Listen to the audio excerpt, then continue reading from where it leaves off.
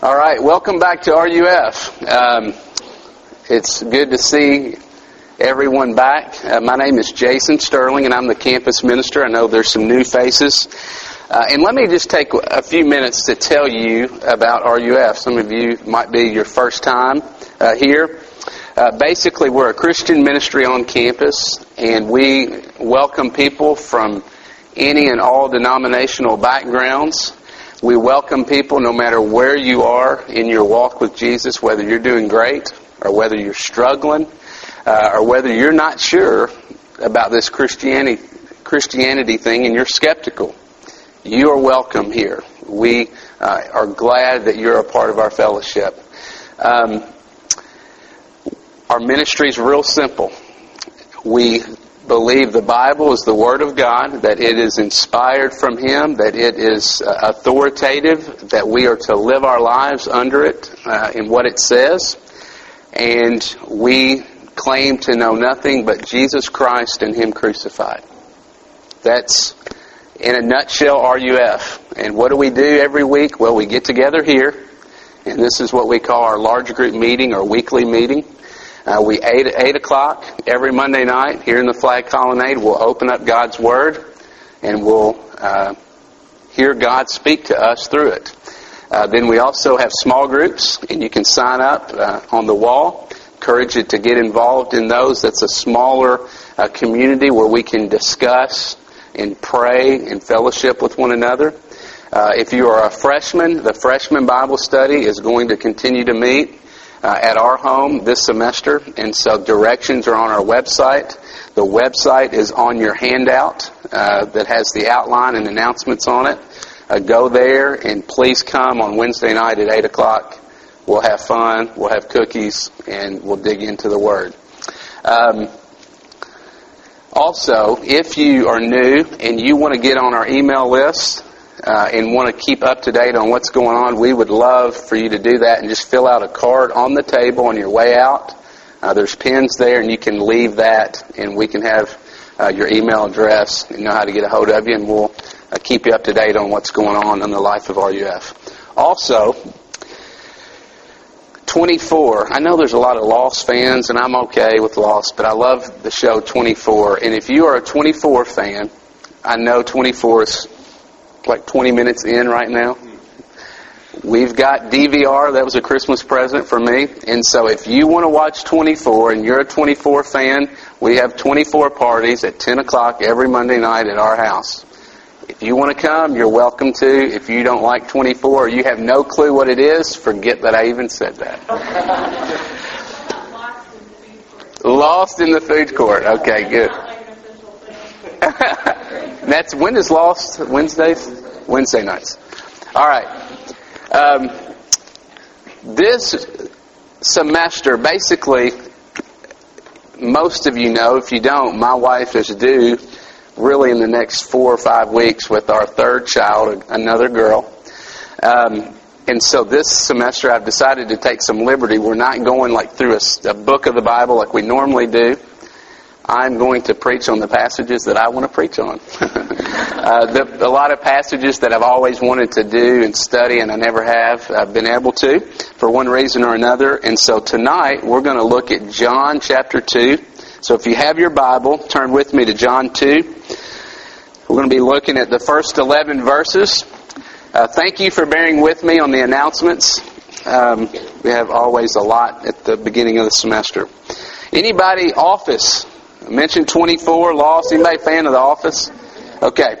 If you're not, it's a good show as well. But if you have watched The Office, there is this one episode when Phyllis gets married. And if you have seen this episode, it goes something like this. Phyllis is getting married.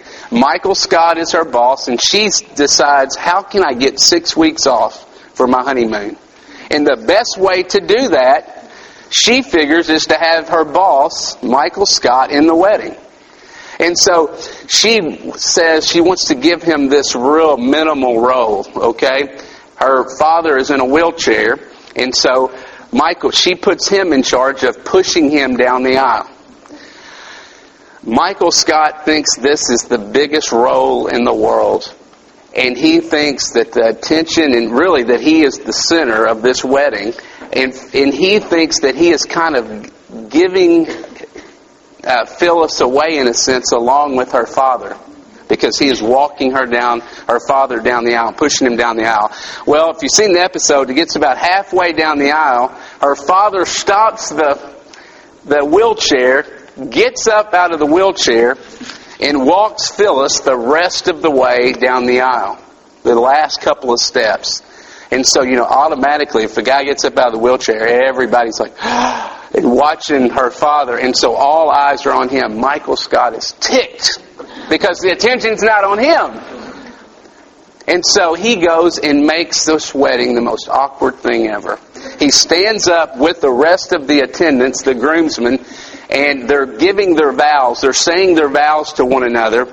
And right in the middle of it, he decides that he's going to be the officiator or officiate the wedding, and he busts in and presents the couple. If you remember seeing it, I now present to you Mr. and Mrs. And everybody's like, who is this freak? So he ends up doing it again. He actually just takes over the role of the preacher and decides to present the couple. He's not done.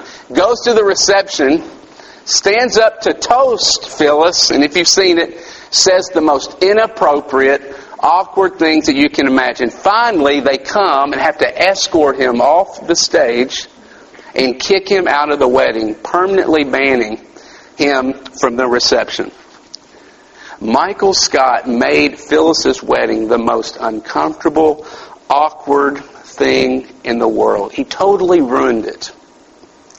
Tonight we're looking at another wedding.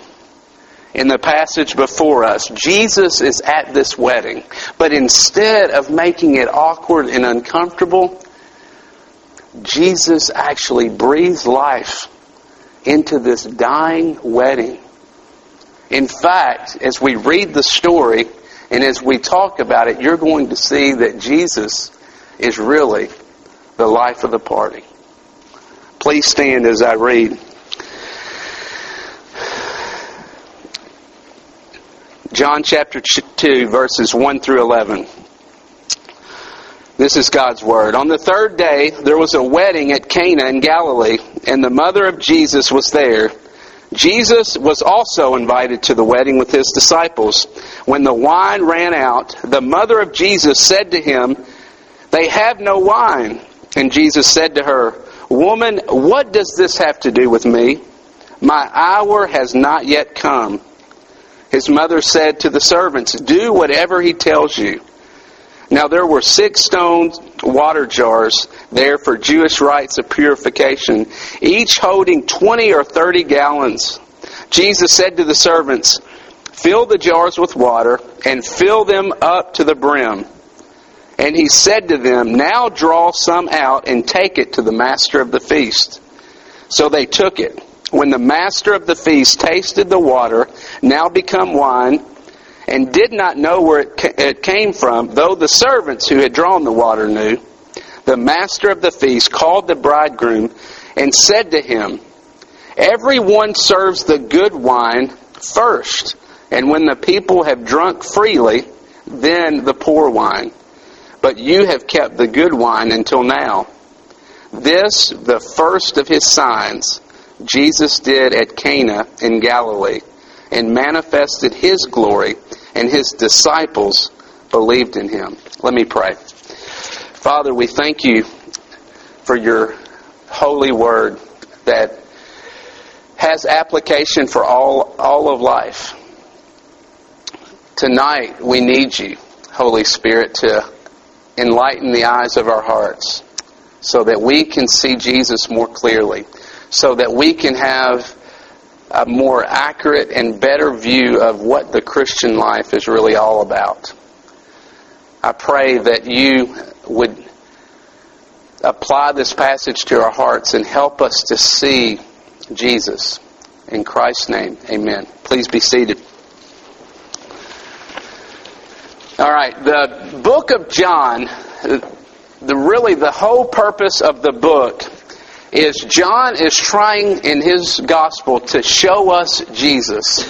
And through showing us who Jesus is, he is hoping that we would put our trust in Him, believe in Him, so that we could find true life, true everlasting life. And to accomplish this, John puts before us several miracles, several pictures to show us who Christ is. The first one is found here in chapter 2. Right off the bat, he starts his gospel, and the first miracle is Jesus turns water into wine at this wedding in Cana. Jesus has been invited to this wedding. I don't know whether it was a friend of his, whether it was a friend of the family, but he's obviously in support of it. He comes to the wedding. We know that his mother is there as well, and that she seems, from reading the passage, to have some significant role in the wedding, some sort of responsibility at the wedding.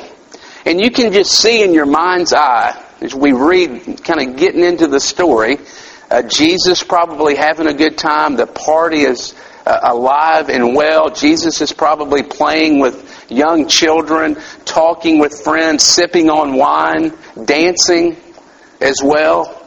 And then all of a sudden, things start to take a turn for the worst. They run out of wine.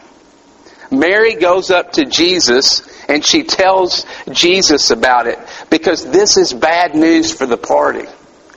It's horrible because the groom could suffer, and the bride and the groom could suffer horrible embarrassment if they ran out of wine. In fact, sources say that the bride's family could actually sue the groom's family for something like this. This was serious. Weddings were a huge deal back then. It was a party that went on for several days with a carnival, a celebration type atmosphere. They were huge. The whole town centered around them. And so this was a huge deal. And Mary goes to Jesus because she knows that Jesus can do something about it. And she goes and tells them that they run out of wine, and then she tells the servants, do whatever he says. Now, when we read it, we might think that Mary's just being like a nagging mother, going up to bug Jesus with this, like, come on, do something. It really is not that. She is actually demonstrating faith because she knows who Jesus is, and she knows that He can do something about it. Jesus decides to do something. He decides to take these 6 huge jars that are filled with water, and He says, fill them to the brim. And then He tells them to draw some out of it and take it to the master of the feast. He takes it to the master of the feast, and he says it's the best wine that he's ever tasted. Now think about this. Jesus turns water into wine. And it says there were 25 to 30 gallons. We're talking about 150 gallons of wine. And not just any wine, the best wine. That is cool. Think about it. Jesus is the life of the party. You know, we read and we hear in the church, it's often presented Jesus as this weird, awkward, odd dude in the Bible. Jesus is cool. If we look here, he's the hit of the party. He saves this party. And they don't just, they bring out, normally they would save the best wine. They would bring it out first and use the cheapo stuff, the $2 bottles of wine for the end when people are too tipsy and drunk to know the difference. Jesus saves the party, and He did so with style. He was the life of this party. I don't know about you, but think about this. I think it's strange that John starts with this. John is trying to show us and get us to believe in Jesus so that we can find life.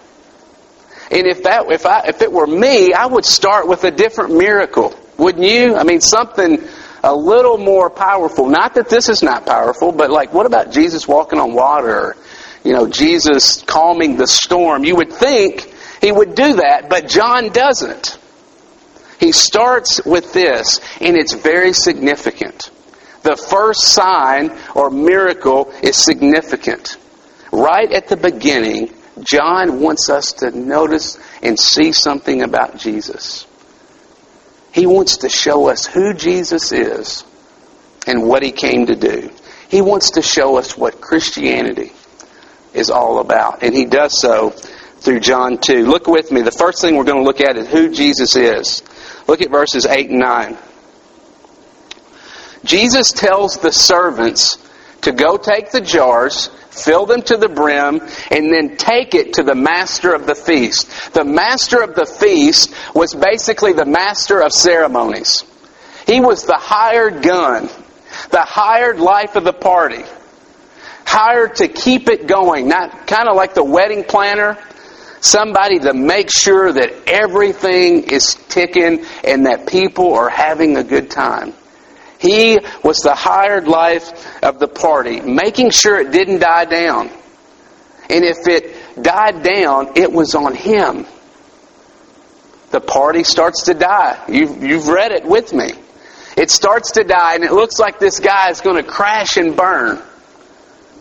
And then Jesus saves the party. He turns water into wine and saves this guy's rear end.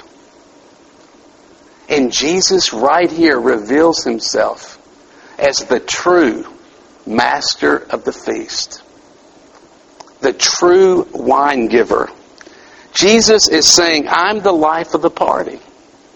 I came to suffer and I came to die. But I also am the Lord of the feast. We just inaugurated a president. Inaugurations, I love them for all the pomp and circumstance. And if you watch any of the inauguration, you know that it's what? It's a huge party. It goes on for days. There's parades, there's dinners. They party all into the night. In fact, I remember reading that the Obamas hit their last party. You know what time? 2:30 in the morning is when they went to their last inaugural ball. As big as that event was, and you can imagine the millions that were spent on the inauguration. I don't even know, I heard the figure, but I can't remember. But it is huge. Jesus is saying here, as big as that event is and that party is, it is nothing compared to what I have come to bring into this world and into your life. Jesus is saying, I've come to bring festival joy into the world and into our lives. In the Bible, wine is associated with blessing and with joy. Isaiah 25 says this, on this mountain the Lord Almighty will prepare a feast of rich food for all people, a banquet of aged wine, the best of meats, and the finest of wines. Jesus says, I am that wine. I am who the prophets have prophesied about, and I have come to bring joy. Okay, here's some application points. Lots of you have grown up in the church, and some of you have a bad taste in your mouth about Christianity. In fact, you have come to college to say, I'm getting out of the straitjacket that Christianity has put me in, and I'm going to let my hair down, and I'm going to enjoy myself for once. I'm going to have the most wonderful time. The time of my life. Why? Why do you think this? Because you have been taught, or you think or have heard that Christianity is about keeping your nose clean and sucking it up and gritting your teeth and just bearing it. And it's nothing but duty. You've been taught and you've heard people say, you better get your act together so you don't go to hell. You better start living the faith. Is that your view of Christianity? Is that your view of what Jesus came to do and who He is? If so, it's not what we see here. Jesus says, I am about joy.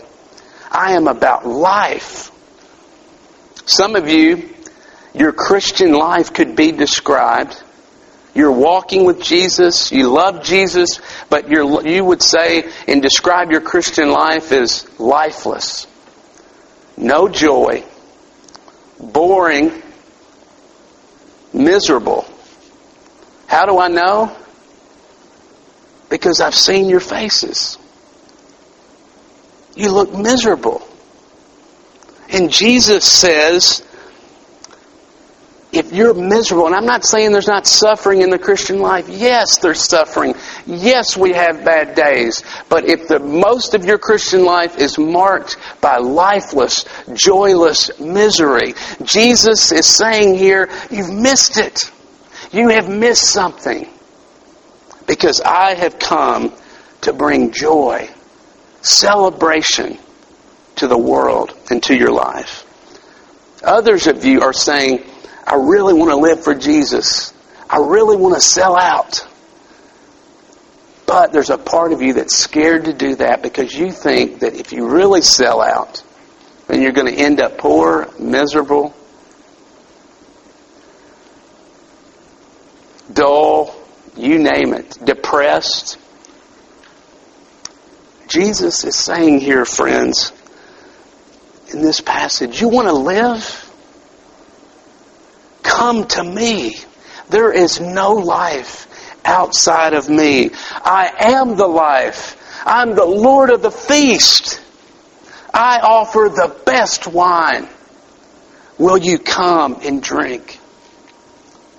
St. Augustine says that we were made for God and that our souls are restless until we find rest in Him. He's basically saying, which is something that's theologically true in that quote, that all of us have this God-shaped vacuum in the core of our soul and in our being. And that if God is not the center of our soul and the center of our being, then we're going to look all over the world for other idols and other God replacements to stuff into it, to make ourselves feel alive. But those idols will leave us empty every single time. Every time we go running after idols, go running after something other than Jesus, we are really looking for God. Anytime we go looking and running after idols, we're really searching for God. G.K. Chesterton said this. He said, every time a man knocks on the door of a prostitute, he's looking for God. Every time someone clicks on internet pornography, they're looking for God. Every time the bulimic throws up, they are looking for God. Every time the anorexic deprives herself or himself of food, they're looking for God. Every time the alcoholic gets drunk, they're looking for God. Every time the boyfriend or girlfriend sleeps with their partner, they are looking for God. And Jesus is saying, stop. Stop chasing life everywhere else. Because I am the only true wine giver. I am the life. Jesus says, come to me. So first of all, we see, who is Jesus? He's the Lord of the feast, the giver of the best wine. And we have to look nowhere else. Secondly, we see what Jesus came to do. Look at verses 3 and 4. Jesus' mother comes and she says, we're out of wine. And then this response is shocking. Woman, what does this have to do with me? My hour has not yet come. I don't know about you, but I feel like stepping in and saying, Jesus, that's no way to talk to your mother. That sounds at first glance very rude. It's not rude. When he says, woman, that response was a response of an expression of polite distance. Here's the picture. That response indicates polite distance, indicates that there was something else going on in Jesus' mind. He was distant. He was in another world. He was thinking about something else. What was he thinking about? He was thinking about his wedding. Think about it. It makes sense. When you go to weddings, what do you think about? You think about your wedding. Susie and I went to a wedding a few weeks ago at a church here in Birmingham, and what did I do? It took me back to the day of our wedding. Susie thought about our wedding too. It's just a natural thing. And you do the exact same thing. When you're at a wedding, this is what you do. Who will it be? When will it be? Will it be soon? Will it be far off? What is my last name going to sound like? Is it going to go with mine? If not, we're going to rule out all the guys. I'm not going to date them if they have bad last names. You think about your dress. You think about your china.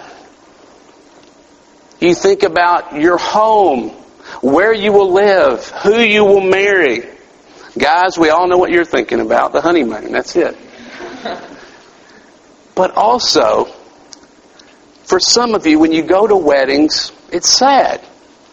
You get sad because either all of your friends are getting married, or your friends are dating someone and you're not, and so it's a reminder to you of your loneliness. And so they make you sad. Here's my point. Weddings affect us. And they are intended to. You see, you should think of your wedding when you're at the wedding of someone else. That is what Jesus was doing. He was thinking about his wedding. You know, this idea, this marriage imagery, if you know and have read some of the Bible, you've probably come across this idea of the bride and the bridegroom. You know, we see it all throughout the Bible. Jesus is the bridegroom. See this picture? And then his church is the bride. We, his people. You are his bride. And in Revelation is when it's all going to culminate and the wedding will take place. And there'll be what? A huge wedding feast. And it will be filled with celebration and filled with tremendous joy. Every other wedding is a foretaste of that one. Every bride and groom pictures that one. That's why marriage, you often hear, is such a great picture of the gospel. Because it's the picture of the gospel that we see represented in the Scriptures. You see, Jesus, he's thinking about his wedding, but you know what else he's thinking about? Jesus is thinking about what it's going to cost to be with his bride. That's why he is so distant. He's thinking about what it's going to cost for him to bring wine, the best wine, to his people and to his wedding. Do you know what Jesus is thinking about when he thinks about his wedding? Death. He's thinking about the fact that his wedding day will only come when he dies for his bride. How do we know? Look at verse 4, if you're still not convinced. He says to Mary, "My hour has not yet come." This phrase, "my hour," if you look and do a study of that through the Gospel of John, you see that every time it's mentioned, it refers to the day when Jesus will shine in all his glory. When he will be raised on the cross and crucified for you and for me. My hour refers to his death. Jesus is thinking about what it's going to cost. The fact that he's going to have to die to be with his bride. It becomes clear in verse 6. The text tells us that the jars of water were used for ceremonial washing. In order for, back then, for you to enter into the temple, into God's presence, you had to wash. Ceremonially, you had to be cleansed. And so that whole fact that we need cleansing and that these were pure for purification tells us what? Presupposes what? That something's wrong with us. That there's something about us that's twisted, that's crooked, that's distorted, that needs cleansing in some way. We are defiled. And don't we all know that to some degree? Deep down in your heart, when you're laying awake at 2 a.m, don't you feel it? That something's not right in your soul? Don't you feel the guilt and the shame and the hurt and the brokenness in your life? Mark Twain says this. He says it this way: our sense of failure creates a guilty conscience. This is a great line. And the guilty conscience is like a hair in your mouth. You know what it's like. You've had a hair in your mouth. Jesus, friends, has come to do something about the hair in your mouth. You know that sense of guilt and shame and sin that you feel? Jesus has come to bring healing, to bring transformation and forgiveness. Something only He can bring. The message of John 2 is that Jesus is the wine giver.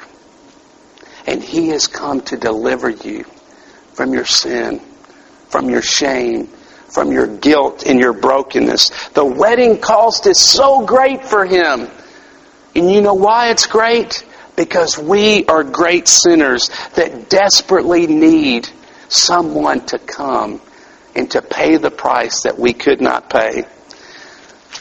You see, if we're ever going to the feast, the great feast, when Jesus returns, and if we are going to be a people that drink the cup of joy, that drink the best wine, it is only because Jesus has already gone before us and drank the cup of eternal justice and eternal sorrow on our behalf.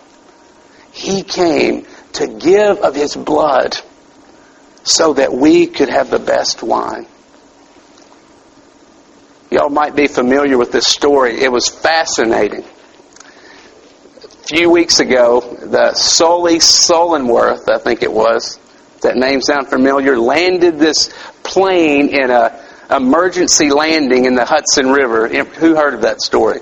It was wild to watch this scene unfold, and he is being acclaimed as a hero. And you know what? He is a hero. But friends, our bridegroom, Jesus Christ, is the hero of all heroes.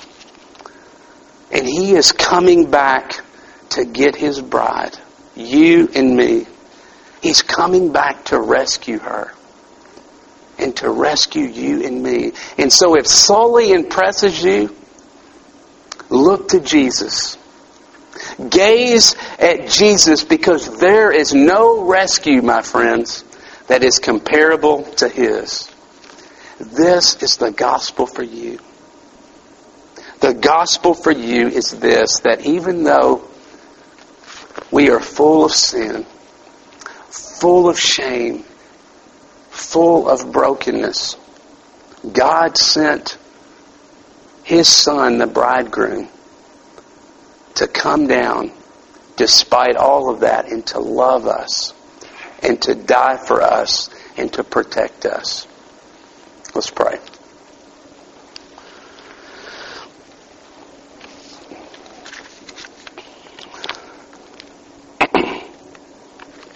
Father, we thank You for the good news of the gospel. We don't come claiming to have it all together. We come tonight thanking You, adoring You, honoring You, worshiping You for doing for us what we could never do for ourselves.